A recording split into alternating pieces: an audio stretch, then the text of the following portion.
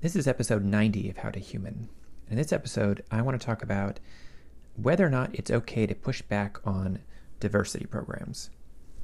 And I find myself asking this question because there was a situation yesterday where there was pushback against a diversity program. Someone brought up a need for diversity training or a want for diversity training in a group I was in, and there was pushback. And in hearing the reasons, I wanted to explain why I think that could be, why it shouldn't be, but also where there's nuance in this topic, because it is politically incorrect and not sanctioned in polite company to push back against any kind of diversity initiative. And there's a reason for that. And that's what I want to talk about today. Diversity training certainly has value. The idea behind it is that we're not always aware of our own biases. And let's be frank, we're talking about white people. We're talking about men and white people and straight people. The trifecta of the oppressors, straight white males. And without an ability to empathize with those who have disadvantages, those who are hurting, straight white males can walk around and be ignorant of the obstacles in front of the other genders, races, sexual orientations, gender identities. And that ignorance allows for an expectation for the same level of achievement that's completely unrealistic because of things that straight white males can't see or feel. It's not just structural impediments in terms of seeing other people like you in positions such that you believe you can achieve them, or subtle, I want to call them boys clubs, but that idea that people get together based on group identity, and if the groups that get together and are in power are all alike and they're all straight white males generally, then that's another impediment. And just the otherization that happens in culture. There's this norm, and feeling outside the norm is painful and hurtful and, in a way, cuts at someone's identity. And the idea that somebody is more normal than you. And this can be simple things. The way that when people say guys for a group, that upsets some women very much. A mixed gender group. Or I'm told that soap dispensers respond better to white skin than black skin. What we see in the media. These things are all little jabs. It's death by 1,000 cuts. It is little microaggressions here and there that aren't perceptible necessarily to those who aren't subject to them, but just the extra stare that is about being considered a sexual object, or being considered out of place, or being considered a threat, or being considered a theft risk in a store. Those things all add up, and they become part of a person's identity, and that identity hurts. It hurts to have those minimizations, and people need to know that when you're not subject to those level of ways of undercutting who you are, you don't think about them, and you presume everybody navigates life the same way that you do. And one of the ways we call that is white privilege or male privilege or straight privilege.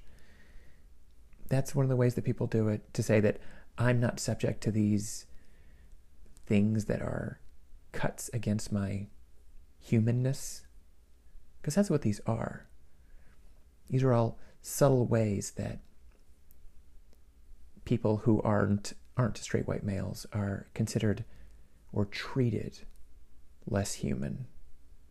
There's an expectation of differentness and a treatment of differentness. And that adds up over time. And the way to battle that is awareness. Awareness of how people feel, but awareness of the unconscious things that people are doing. And that's the advantage of diversity training, is that there are so many things that we're not aware of, that we take for granted. We take our own experience as the norm.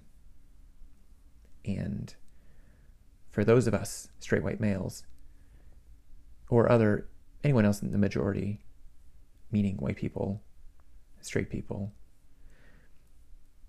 it is hard to empathize with that experience because we've never felt it. And how are we going to hear it or understand it without a diversity training that allows us to see, hear, feel, understand the perspectives of other people? That's what diversity training is for, and that's why it has value. Here's where diversity training runs into a problem for some people. Diversity training is empathy-based. It's about understanding other people's plights, and in the course of understanding that plight, being able to think differently and make better decisions. But diversity training also has prescriptions for solutions. And here's why that's a problem. Empathy is a great tool for identifying problems, but not a good tool for solving problems. Logic is the tool for solving problems.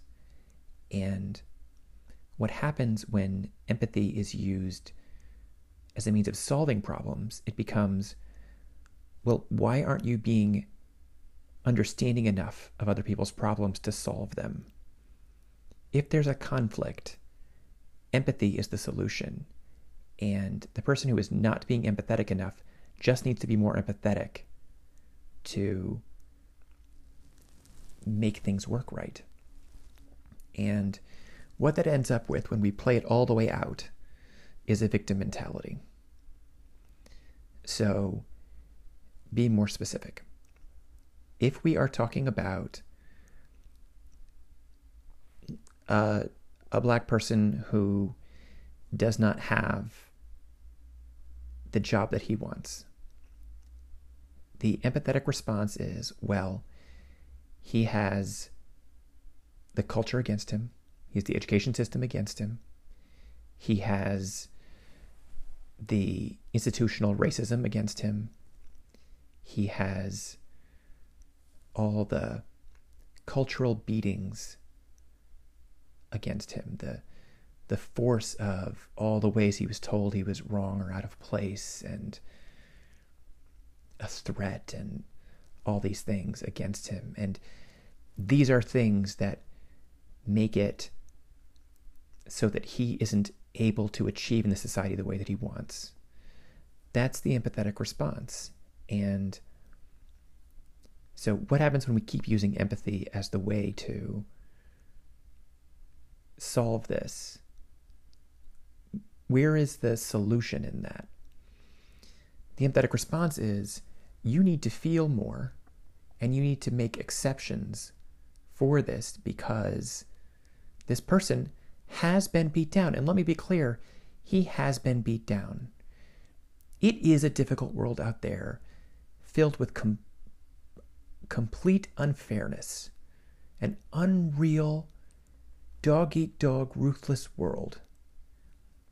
And you need to understand that. We need to understand that and understand how much people are hurting and the obstacles people have. And in the course of that understanding, special exceptions need to be made, and the world needs to be easier on this person.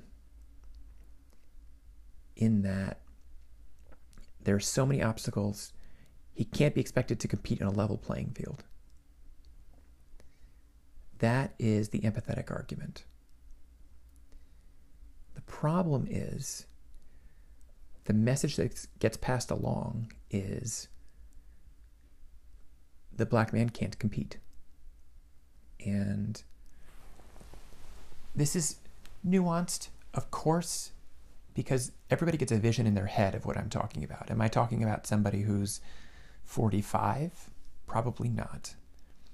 I'm speaking of the generations that are coming up that have empathy entirely on their radar, and they think the world is filled with racism and misogyny, and it's a world that must be overturned because it's a white patriarchy that is always pushing down those who hurt. And I'm not saying isn't an element of truth to that. What I am saying is that when we use that empathetic lens, based on the idea that there is a group of oppressors that make it impossible for a person to live, impossible for a person to achieve on the levels that they want, then the people who are being oppressed develop a victim mentality. They develop the idea that the reason I don't have the things that I want is because there are people that are keeping it from me. That's the empathetic response, is to say to the person, I see that you're hurting. There's a valid reason you're hurting. And I want to make it better for you by easing the symptoms of the things that are keeping you down. And that's totally valid.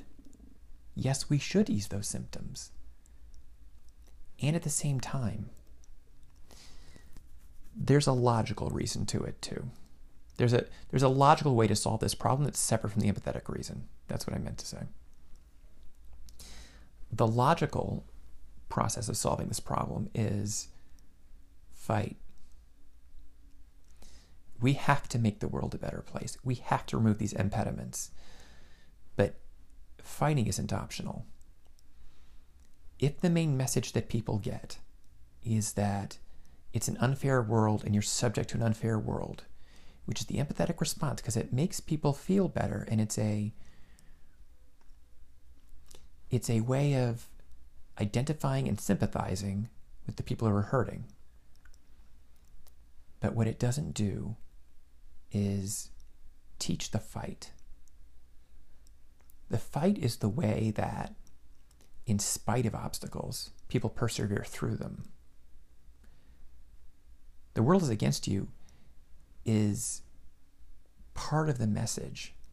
The other part is fight through it. And it gets lost in the way that people are teaching diversity nowadays. It's entirely about you're a victim to the system. And isn't it all about, despite the system being difficult and hard, much like the world is difficult and hard, you have to fight through it. And nobody wants to hear this. Nobody wants to hear that even though you have to deal with institutional racism, misogyny, gender normativity, you have to still fight and deal with the unfairness. Because the problem is, those things aren't going away anytime soon. This is such a nuanced point. What I'm trying to say is that, separate from the fact that we should learn about these problems and make corrections for them, and as humans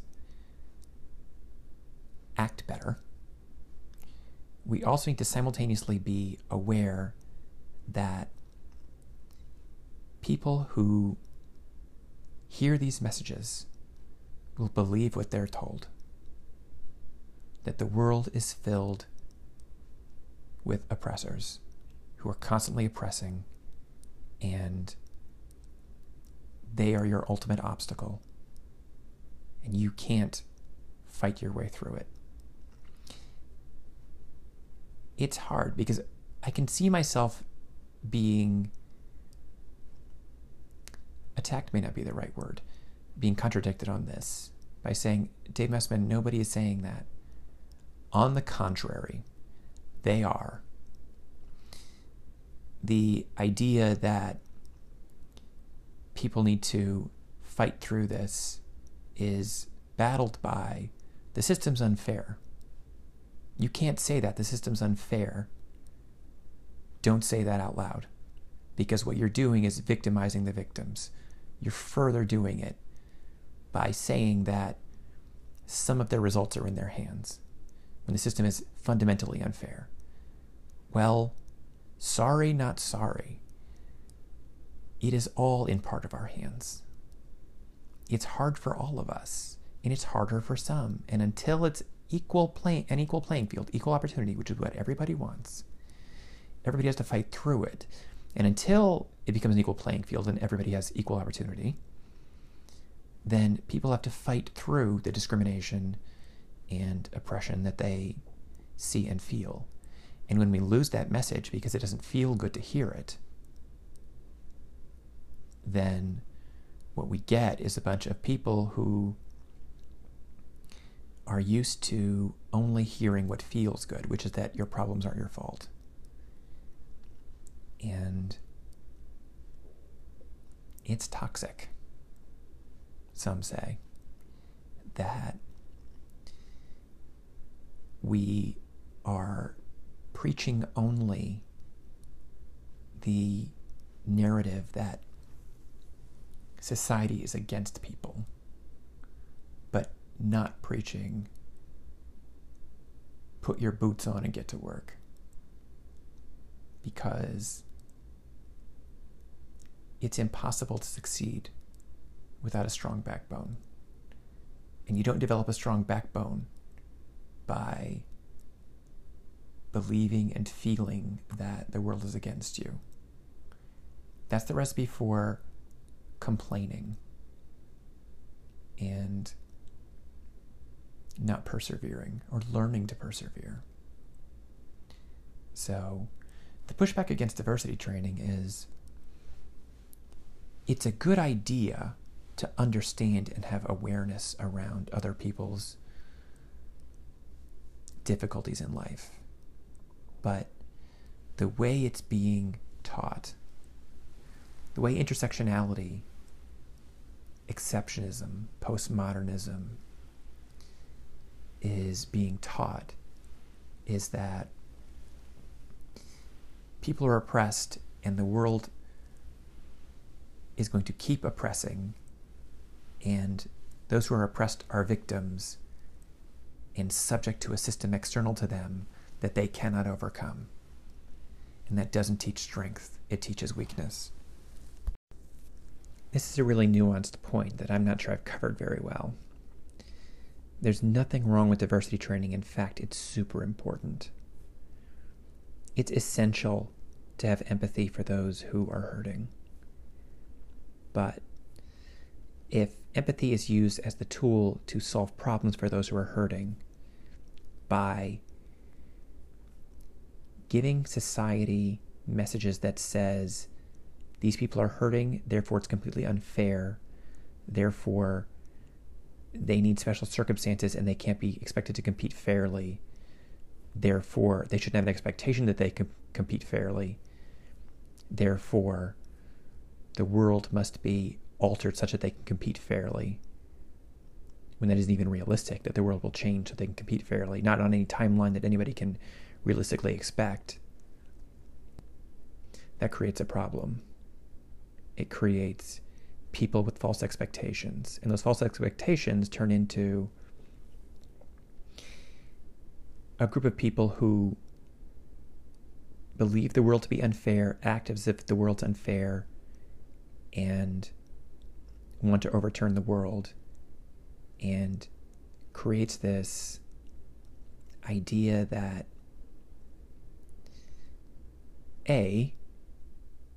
white people and straight white males are evil. They are the oppressing class. And it also creates the idea that those who aren't straight white males are victims and necessarily, if not taught enough strength to say, well, I understand it's going to be hard, but I'm going to persevere anyway. And instead are taught, well, the system's unfair, so I guess I can't compete.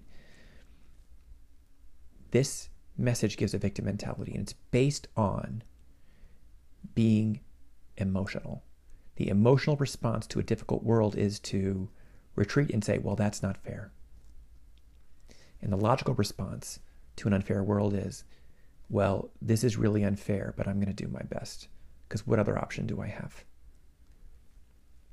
So that's why somebody might push back against diversity training. It's not about diversity training. It's about how it's being done.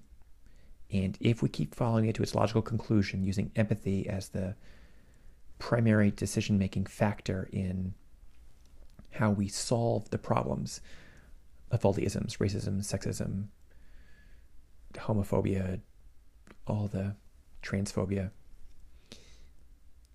And my point here is just, this is why somebody might push back against diversity training, because it isn't being taught in a way that empowers people. Not at present, not in 2020, in my experience, in a lot of people's experience. It's being taught in a way that disempowers people. And that's the end of this episode of How to Human.